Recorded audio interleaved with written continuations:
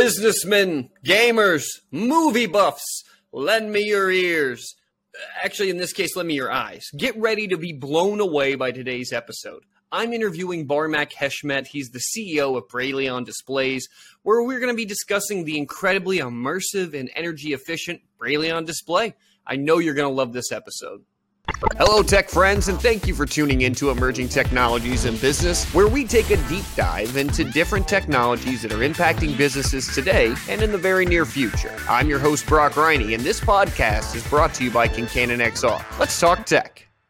Hey, everybody. I'm joined today by Barmak, the CEO of Breyon. Thank you so much for being here, Barmak. We're really excited to learn about the Breyon Ultra Reality Display. How's your day going so far? Going great. Thank you so much for having me on this channel. Absolutely. We're super excited to have you. I had a chance to see the review of your display at CES this year, and I was pretty mind blown. There's a lot of folks that can't wear headsets on a day-to-day basis. I think this gives such a really great idea and a different way to absorb an immersive field. And I think the first thing I wanted to ask you was, this innovative design is so immersive compared to the standardized displays that we have today.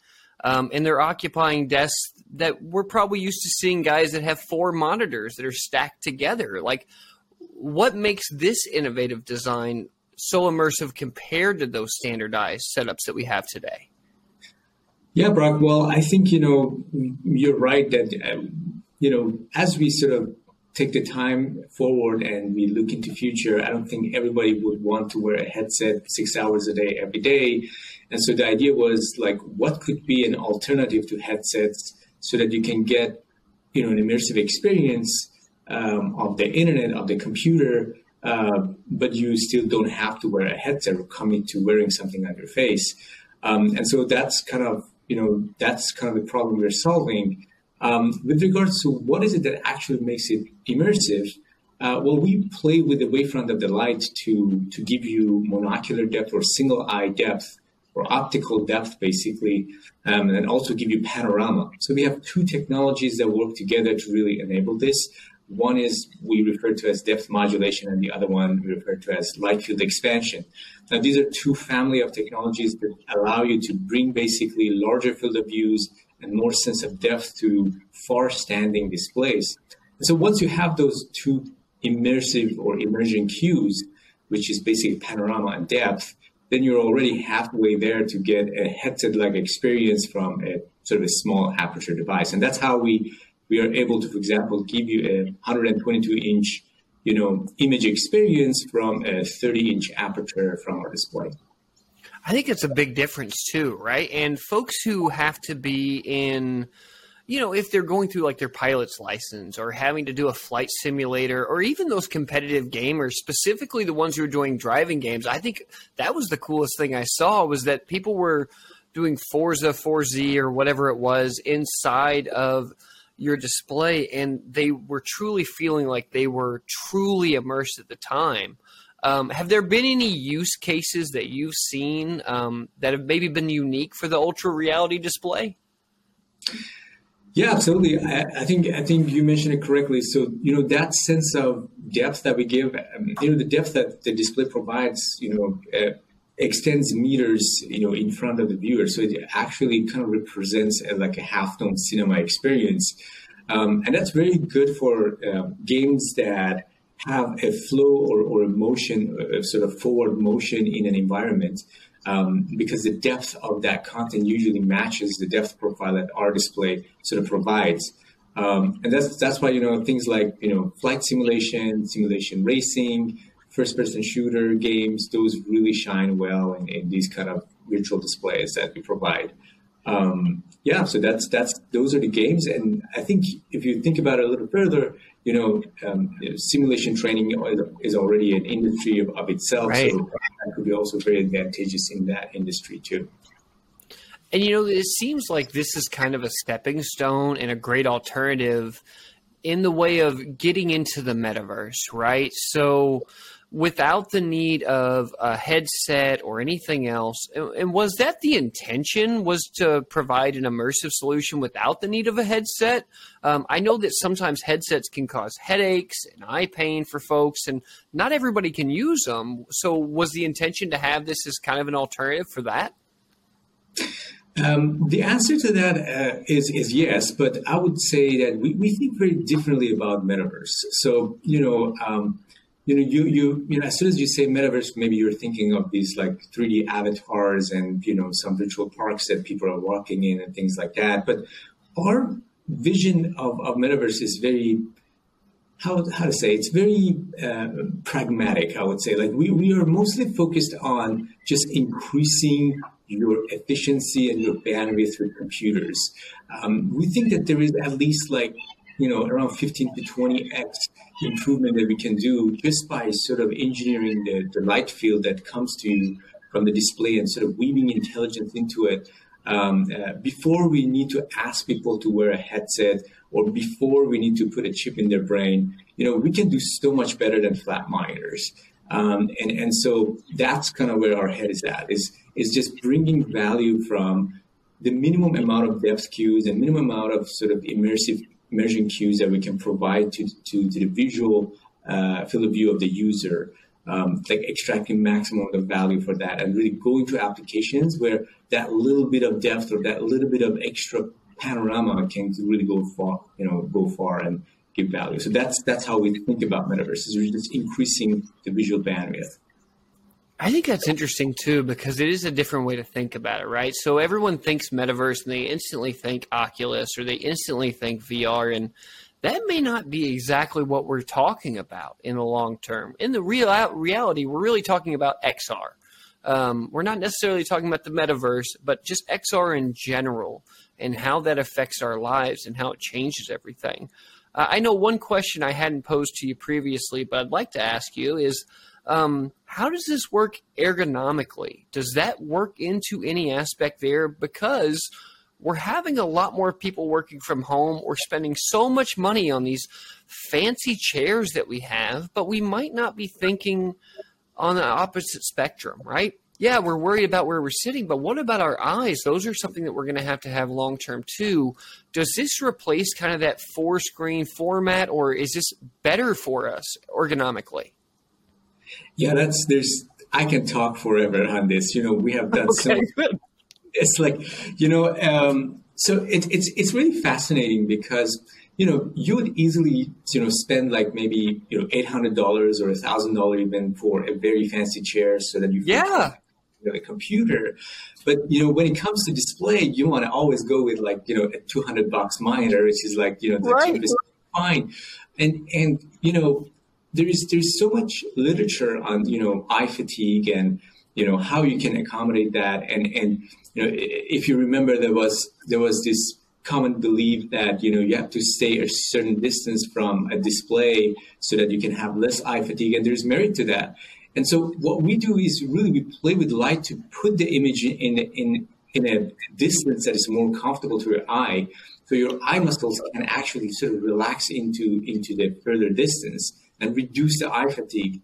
And it's hard to really convey that through a video, but basically Breyon is kind of like the most comfortable sort of image you've looked at. It's like plugging your laptop into a theater, which is kind of further away. So it feels like very, very comfortable to the eye, as opposed to looking at a monitor. The delta is very much like the delta you have on looking at your laptop screen versus your monitor screen, right? How you prefer, you're like, something just makes me more comfortable and efficient when I plug into a monitor, right? That's why most people will use a desktop monitor or use, do desktop computing. They always connect their laptop into a monitor because of that eye comfort. It's a very subtle thing, but it kind of accumulates as you use a monitor 6 hours a day, every day. Now, imagine another delta added to that, and that's kind of where we're headed at. It's just,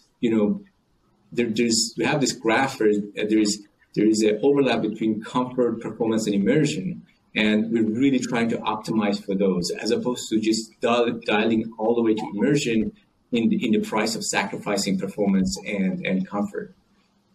That's kind of the fun part of this world that we live in right now, Barmak, is that we're going into a cave that no one's ever gone into before, and we're just trying to figure it out. Like, we don't know what that proper balance is yet, but you're absolutely right. Like, I get total eye fatigue if I'm staring at my laptop versus staring at a display, and I just think that that's something that we haven't put enough focus on.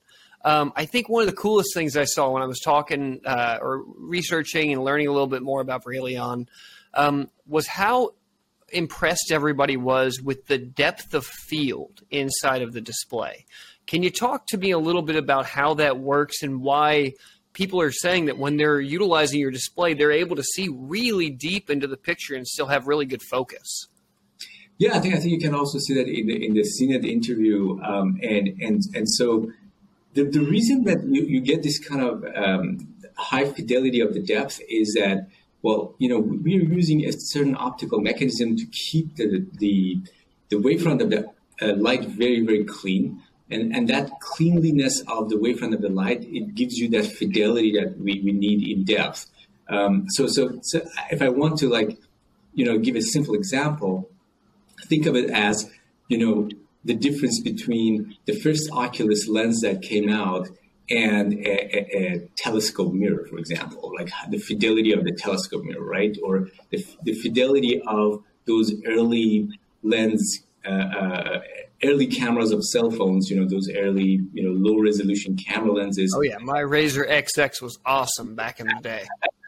Yeah, and like DSLR, optics quality. So, there's a lot of work that goes into like making sure that you're not perturbing the light in a way that creates artifact in the image. So that's one part of it. But the other interesting part of it is the depth profile itself. So we have also published some papers on this, which is all about like how are you fitting that depth profile of humans. There's some psychophysics and also sort of ergonomic cues that you have to consider when you're designing a virtual image. And so right now, the VR headsets, basically, they give you two discrete channels, one for each eye, but the monocular profile of those channels actually doesn't fit the natural horopter of human eye. So horopters are these depth layers that you see with both of your eyes, right? And so what we have done with Breyon is that we have really optimized very well to sort of fit into that natural horopter. And once you fit into that curvature that the eye is expecting for a depth at a certain distance, then the brain does the rest of the work, and you feel like, these mountains actually look like they should be in the place that my brain expects, and that's how you get that sense of immersion. I think that's the coolest part, right? Because true immersion is when we can finally get all the five senses together, and I feel like you guys have really captured this one, right? If we can find a way to feed people while we can make them smell at the same time, that will be freaking amazing, and all of a sudden we'll have a gym that people can go to. Sorry, my cat's going crazy behind me at the moment. So speaking further, I know that these displays are currently intended for enterprise customers, but do you anticipate that there's going to be a consumer model that's going to be coming up here down the road? The answer to that is yes. For a startup, it's very important to get to value fast. Like, right. You don't want to go around circle in your lab and, thinking that, this is suddenly going to become an iPhone or something like that. And a lot of headset companies made that mistake. So what we are doing is really focusing on places where even a little bit of depth or a little bit of immersion, the way we bring it, can have a notable value. And that's in enterprise. Places like simulation training, control centers, data operation centers, finance and trading, gaming arcades and so on. Those are the areas that, this can really shine well, and we can have, decent margins even in low volumes. But as you basically sort of mature in that beachhead market, then you want to go to sort of larger and larger market. So after enterprise is prosumer, and then it's consumer. Consumer is kind of like going to Olympics. Okay. So, it takes time, but of course it is in our horizon. We have a partnership with LG and Corning Glass, which is publicly known. So we are working hard to sort of make that happen, but it's going to take a little time. Of course. So where can our users try out one of these displays if they wanted to? Are there places around the country that they might be able to see them in person?